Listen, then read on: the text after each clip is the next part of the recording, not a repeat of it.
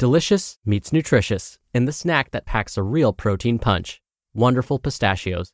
Each 1-ounce serving of Wonderful Pistachios has 6 grams of protein, giving you over 10% of your daily value and making Wonderful Pistachios one of the highest protein nuts. But perhaps more than that, I love all of the flavors they have. Their sea salt and vinegar ones are my favorite when I'm craving that flavor but want to keep it healthy. But that's just the tip of the iceberg. Wonderful Pistachios come in a variety of flavors, like chili roasted, honey roasted, smoky barbecue, and jalapeno lime, perfect for enjoying with family and friends or taking them with you on the go. Whether you're a pistachio purist who loves cracking open every nut, or you prefer the convenience of no-shells pistachios, Wonderful Pistachios has got you covered. Grab Wonderful Pistachios and elevate your snacking game today. So fill up with a healthy snack when hunger strikes. Visit wonderfulpistachios.com to learn more.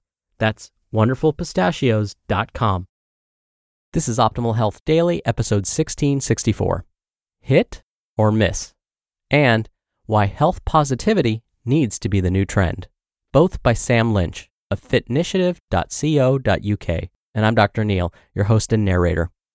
Hey there, welcome to another middle of the week Wednesday edition of Optimal Health Daily. Remember, this is just one of a bunch of podcasts where we read to you from blogs for free so that you don't have to read them yourself. Except on Fridays. On this show, that's where I answer your questions. Now to check out our other shows, just search for Optimal Living Daily wherever you're hearing this. Now it is the middle of the week, and like I do every Wednesday, I want to share a little bit of inspiration with you. So here we go. Quote, "Life is not merely to be alive, but to be well." Marcus Valerius Marshall. Now today, I have 2 posts that I'm going to read to you. I do this when each of the articles is a bit on the shorter side. I want to be sure that you get your full daily dose of this podcast. So let's get right to today's 2 posts and start optimizing your life. HIIT or miss? By Sam Lynch of Fitnitiative.co.uk. HIIT, or high-intensity interval training, is a popular and well-known method of training. However, due to its popularity, the term has become pretty diluted, and most trainers, or Insta professionals, flog their workouts as high-intensity training workouts, or HIIT workouts. So, what is it exactly? HIIT is a form of interval training. Interval training is a mode of training that involves selective work and rest periods, originally designed to train different energy systems. Essentially, interval training is a manipulation of time. HIIT involves working at short periods of high intensity, followed by longer periods of rest. Sounds obvious, but the reason that the work periods are short in this type of high-intensity interval training, think less than 30 seconds, is due to the fact that you simply can't, or shouldn't be able to, sustain that high work rate for an extended period of time. That's the point of high-intensity interval training. If you're following a HIIT workout that doesn't have your heart rate soaring for the work period, then it's probably not high-intensity interval training. When online training my clients, I make sure that the work required for the HIIT component of a workout is communicated clearly. Using HIIT. Unless you're training for performance, you're probably not using HIIT to train specific energy systems. You're most likely using it as a quick and effective way to get fit and burn fat while maintaining muscle mass, which is fine. As part of a supportive diet, high-intensity interval training can definitely help you achieve those things if you use it correctly. I prefer to add in short 10-minute bouts of high-intensity interval training at the end of workouts with clients. EPOC busted? Let's quickly touch on EPOC. EPOC stands for Exercise Post-Oxygen Consumption. EPOC has been touted as a big reason why HIIT is so effective and is constantly given as the underlying reason to its widespread use. EPOC is the amount of oxygen required to restore your body to its normal, resting level of metabolic function, basically getting your body back to homeostasis. Essentially, when you work out, you achieve an oxygen debt, which results in the continuous burning of calories after your workout is finished to repay that debt. The theory with high-intensity interval training is that EPOC is higher due to the intense nature of the workouts. Therefore, you continue to burn more calories afterwards. However, research seems to indicate that EPOC levels can vary greatly between individuals and are pretty much the same with high-intensity interval training and steady-state cardio. The true power of high-intensity interval training. The power of HIIT lies in the fact that it is extremely time efficient, especially in an age where no one seems to have any time. However, if your 20-minute HIIT workout isn't actually a high-intensity interval training workout, then it's just a short workout. All HIIT is a type of interval training. Not all interval training is HIIT. If you, like most other people, are using high-intensity interval training as a time-efficient way to work out, and you'd rather do a 20-minute high-intensity workout than a longer run, then make sure that those 20 minutes are effective. Basic high-intensity interval training examples. If you want a great HIIT workout, here are some suggestions. 15 seconds of sprints, followed by 45 seconds of rest.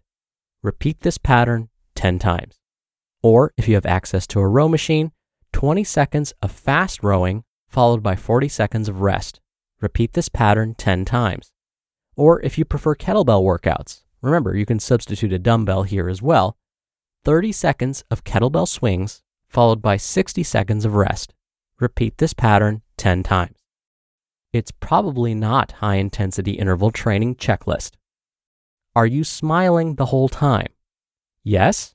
Well, then it's probably not high-intensity interval training. Are your movements slow? Yes? Then it's probably not high-intensity interval training. Is your heart rate below 80% of your max? Yes? Then it's probably not high-intensity interval training.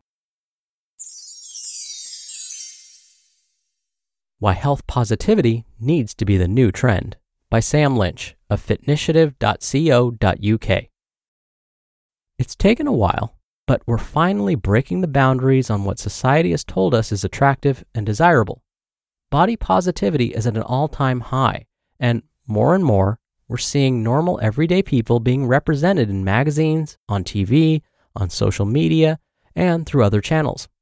Normalizing body image has come a long way in the last 10 years, and there's no doubt that we're realigning our expectations with reality. However, there's a thin line between promoting a positive image and a healthy image. There should be no universal standard for beauty, but should there be a universal standard for health? What the stats say.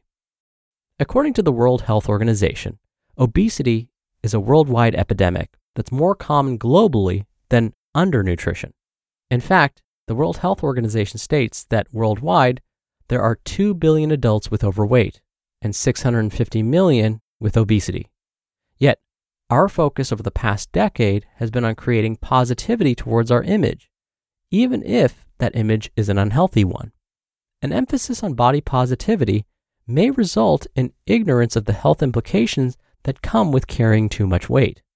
The NHS states that being obese increases your risk of type 2 diabetes, high blood pressure, coronary heart disease, stroke, several types of cancer, reduced fertility, liver, and kidney disease.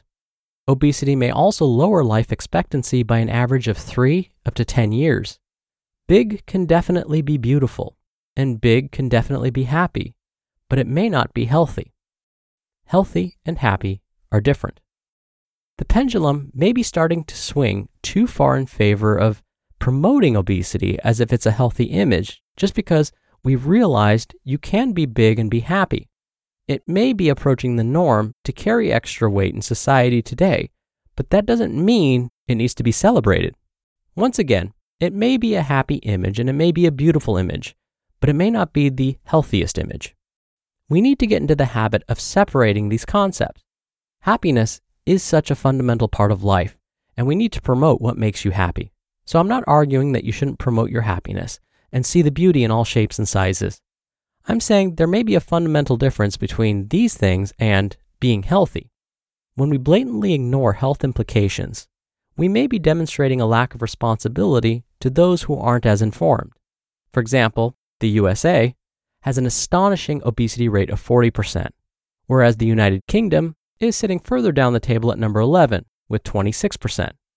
So we may need to be careful about shifting the message that carrying extra weight is okay so long as you're happy. Final thoughts. Body positivity in society is a double-edged sword. By all means, love yourself and be happy in your own skin. There's nothing more important for your own mental health and sense of worth. However, in a society where obesity is classified as an epidemic, we may need to be careful to refocus our attention on being positive about our health, as opposed to only thinking about body positivity.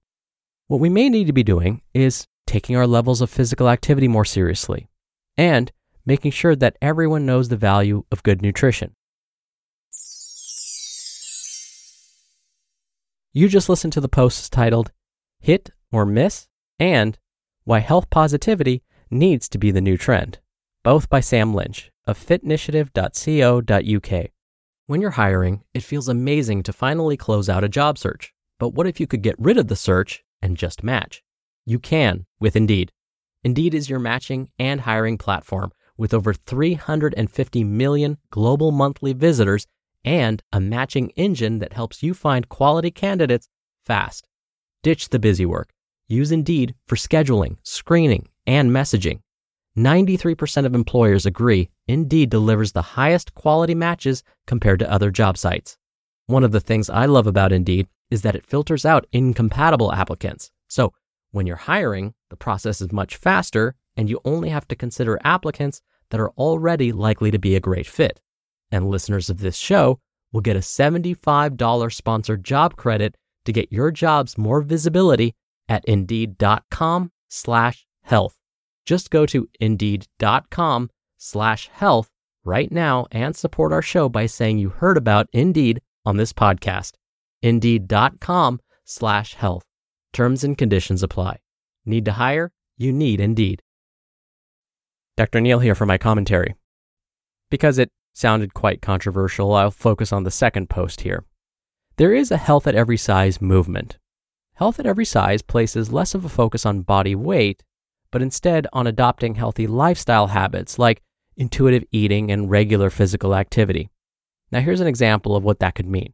Say a person's healthcare professional says, based on their height and weight, the patient's ideal body weight is 150 pounds, but their current body weight is actually 175 pounds. This means they're 25 pounds over this ideal. But what if, even though they're 25 pounds over their ideal body weight, their cholesterol levels look great, their heart seems to be in good shape, they don't have mobility issues. Basically, their overall quality of life is great. They eat nutritious meals, they're regularly active. Then, maybe they don't need to be at their ideal body weight. In fact, some studies have found that these ideal body weight and body mass index or BMI standards aren't accurate for everyone.